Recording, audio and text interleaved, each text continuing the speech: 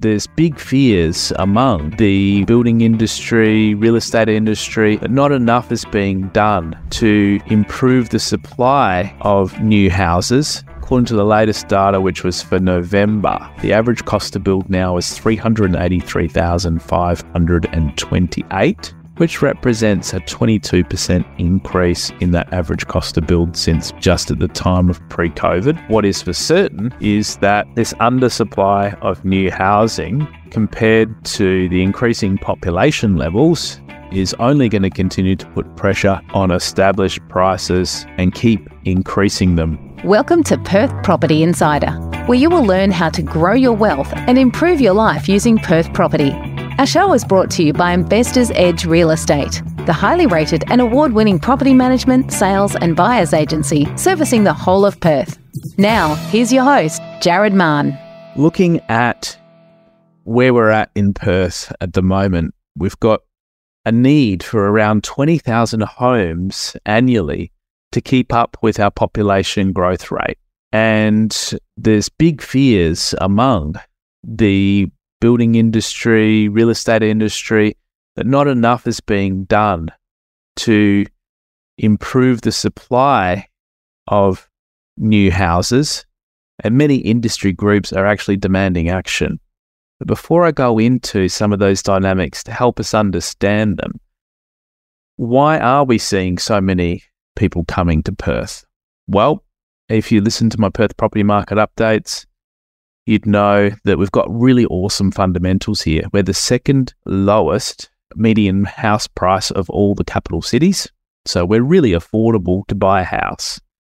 And that's important, especially when interest rates are going up and the cost to borrow is going up. It's still easy to afford to buy in Perth. So that's attractive not only for locals, for people to be getting out of renting to get into their first homes, also for those that are upgrading. We can upgrade for a much lower cost compared to living in other states. And it's attractive most especially for migrants because we've got this really affordable housing coupled with some of the highest average incomes in the country. I think we've got the highest average income in the country, and we've got one of the lowest unemployment levels. So that means there's a lot of jobs on offer too. Throw all those things together in a mixing bowl, we've got a very solid outlook for projects and our economy over the next 2-3 years. It's easy to understand why people are flocking to Perth and why we are needing these 20,000 homes annually. So when we actually take a look at what is the industry expecting for creation of new homes, the Housing Industry Association is forecasting 13,500 homes to be started in this 22-23 financial year that we've just finished. And to give you some comparison, that 13,500 compares with, we had 18,200 in 21-22 financial year, and we had 20,400 in the 2021, when the building grants were first released in that financial year. So we've had a slow decrease off of those levels that we experienced when the building grants first came. So we had 20,000 that first year, 18,000 roughly in the next year, and now we're expected going forward to have 13,500 in the year that we've just closing out. All the numbers are still coming together, and they're projecting to have slight increases in the coming 2 years with 13,800 and 15,700 in 24-25. The next 3 years and the past 2 years have all seen higher levels of building than we actually had in the previous 4 years leading up to COVID. So the building industry, this problem has not just occurred overnight, and it's not necessarily just because of COVID filling up, making all the builders so busy and increasing prices and decreasing the availability of trades because they're all so busy. We actually had very little houses getting built in those 4 years leading up to 2020. And that, when we went into things, when we started getting our population growth back, that's where the demand has far exceeded the supply that we've got. And that's in part why we've also got a rental crisis, because investors were not buying, properties were not getting created, and we, have so few investment properties as well now, with a lot of landlords choosing to sell and get out of the market because they've wanted to over the last 4 or 5 years. As prices are coming back, that's meant that a lot of landlords are getting out, and that's a whole nother problem and a whole nother podcast. But let's keep going into the building forecasts here. What I also found interesting and most notable is that the multi-dwelling approvals have fallen off a cliff. So they're only expecting 1,900 multi-dwellings to be constructed over the 22-23 year, but they are expecting it to start increasing quite considerably, maybe a little too optimistically, to 3,400 in 23-24 and 5,200 in 24-25. Now, those higher density options are really going to be needed to make up some of the difference when you consider that even when we're needing 20,000 homes, at the moment we're lucky to be at sort of 16 to 17,000 homes getting started over the next 1 to 2 years. So that's really going to leave a big deficit. And I'd argue that these projections are fairly optimistic as well, and may be difficult to achieve on the backdrop of the sentiment and the cost increases and the other challenges that the building industry is facing. So these are building approvals for houses to actually start. The actual number of homes under construction that are unfinished has actually hit a record high in the recent months of around 21,000. So there's a hell of a lot of properties that are being constructed, and it's really difficult to know from the top level data, or any data that's available for that matter, when these homes are actually going to finish and complete. Obviously, when these come through, it will help to improve the supply of housing and help towards this 20,000 homes that we need per year. But it's really impossible to tell when that's going to be. And you only need to turn on the news at night to see that there's been long delays on a lot of these properties. Some of them, been under construction for 2 years already. And there's even class actions being taken out against one of the larger builders at the moment because of just how long those delays have been. So look, even if we manage to complete half of those 21,000 homes that are under construction this year, and we've got 5 months left of the year to do it, that seems a bit optimistic that many would actually get completed. I don't know how many are going to get completed, but even if we complete half, it's going to leave a big shortfall on the 20,000 dwellings that are going to be needed for this year.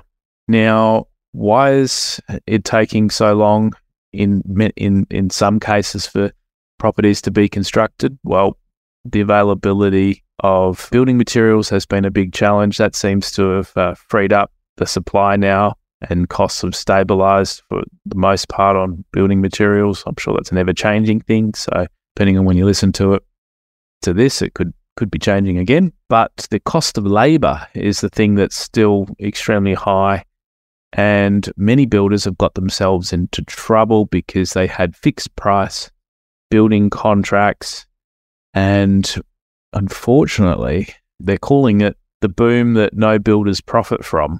There's an interesting article in WA Today where they analysed that ASIC records show that around 31 residential building companies in WA have actually collapsed over the last 12 months and closed. So you can imagine the pain that's involved for all the workers in those, the families involved, the people that are building with them. No one would want to close their doors, and some of these builders have been around for a very long time.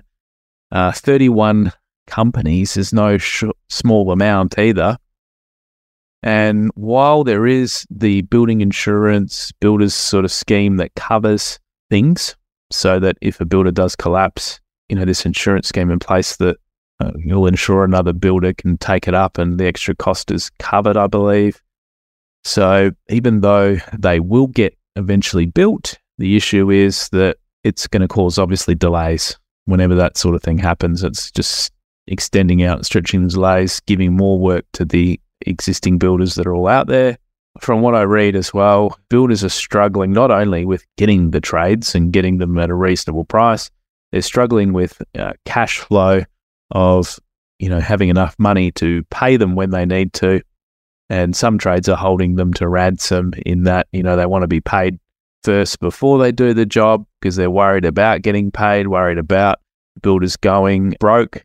And so that's further impacting the builder's cash flow where they're having to outlay. Imagine having to pay all your trades before you've been able to charge the client and receive that progress payment. So that's further making things very difficult for the builders to cash flow when some trades are so busy that they can hold these builders to ransom on getting payment up front before they do their work. So that's a big issue. It'll hopefully fix itself in time, but I started out this episode talking about we need building levels to sustainably get to being higher to help cope with the influx of migrants and people coming into the state.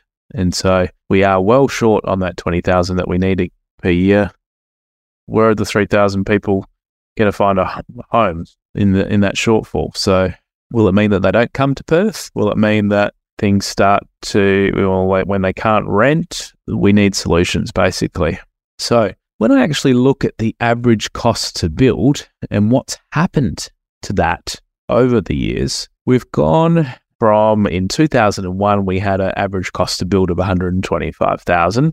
And then about a decade ago, the average cost to build was 270,000. And as the pandemic began in WA, it was around 312,000.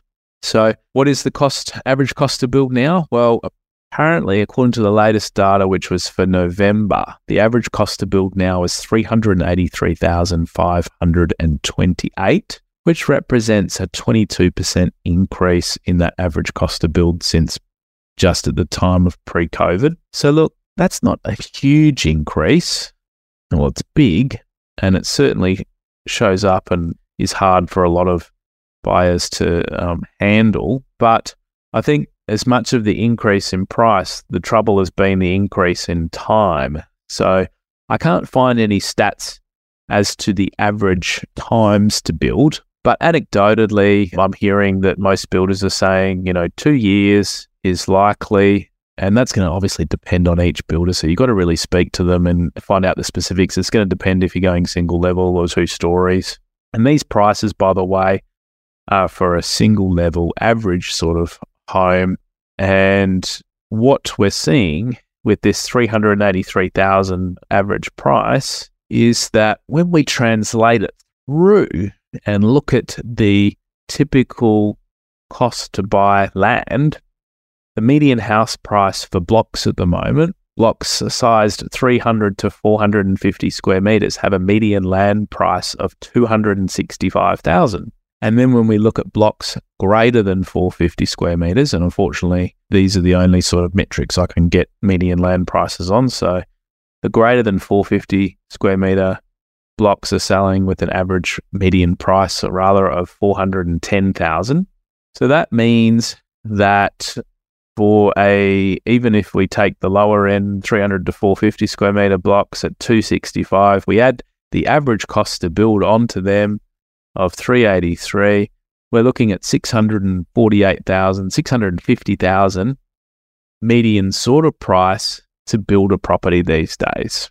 So when we consider that the Perth median house price is currently 555,000, and that is around 15% lower than the median price to build a new property. While it's not a precise comparison, because we're not looking at exact same locations, exact same sizes, but it's giving you a feel that to buy a new property, you're looking at about 650,000, and to buy an established property, the typical sort of properties, median sort of properties, is 555,000. That's a pretty big difference between established and new still. And then you've also got the hassle factor and the interest cost that is getting added on to the time that it takes to build that newer property, you can see why people are far preferring established properties where they can buy one that's going to suit their situation enough.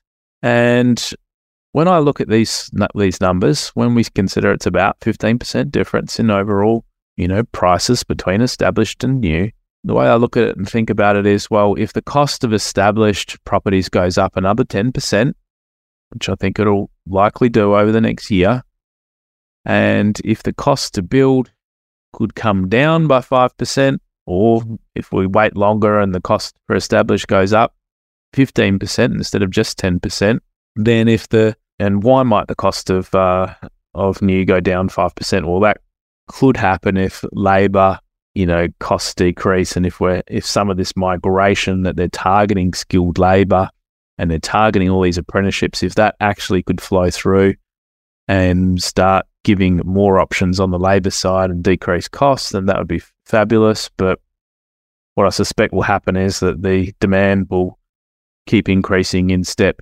and potentially outpace the labour supply at every point. So my real point here is that I think if established prices can increase by a further 10 to 15%, then there's going to be a much more comparable cost between established and the cost of new, and people might be willing to then at least wait the time for a new property. And that is what is driving the established market at the moment. And what is for certain is that this undersupply of new housing compared to the increasing population levels is only going to continue to put pressure on established prices and keep increasing them despite interest rates, despite negative media, despite all these things that could have slowed and stopped our market. Our market has continued, and one of the main things underpinning it is this housing supply bottleneck, and why I'm so confident that prices are going to keep increasing. So hopefully that all makes sense. If you do have any questions, get in touch. And thanks for tuning in. If you've liked this episode, be sure to give us a rating or review on your podcast app and share it with a friend. Really appreciate you tuning in. See ya. Just a reminder, the information discussed in this podcast is general in nature. As we don't know your specific situation, you should always seek professional advice before taking any action. For free market reports on your suburbs of interest and other helpful resources to grow your wealth, make sure you join my property investor update at investorsedge.com.au/join. And finally, make sure you're a member of our Perth Property Investment Facebook group to be part of the conversation with other like-minded investors, get help to your questions, and get a feel for what's going on out there in the market. I'll see you in the group.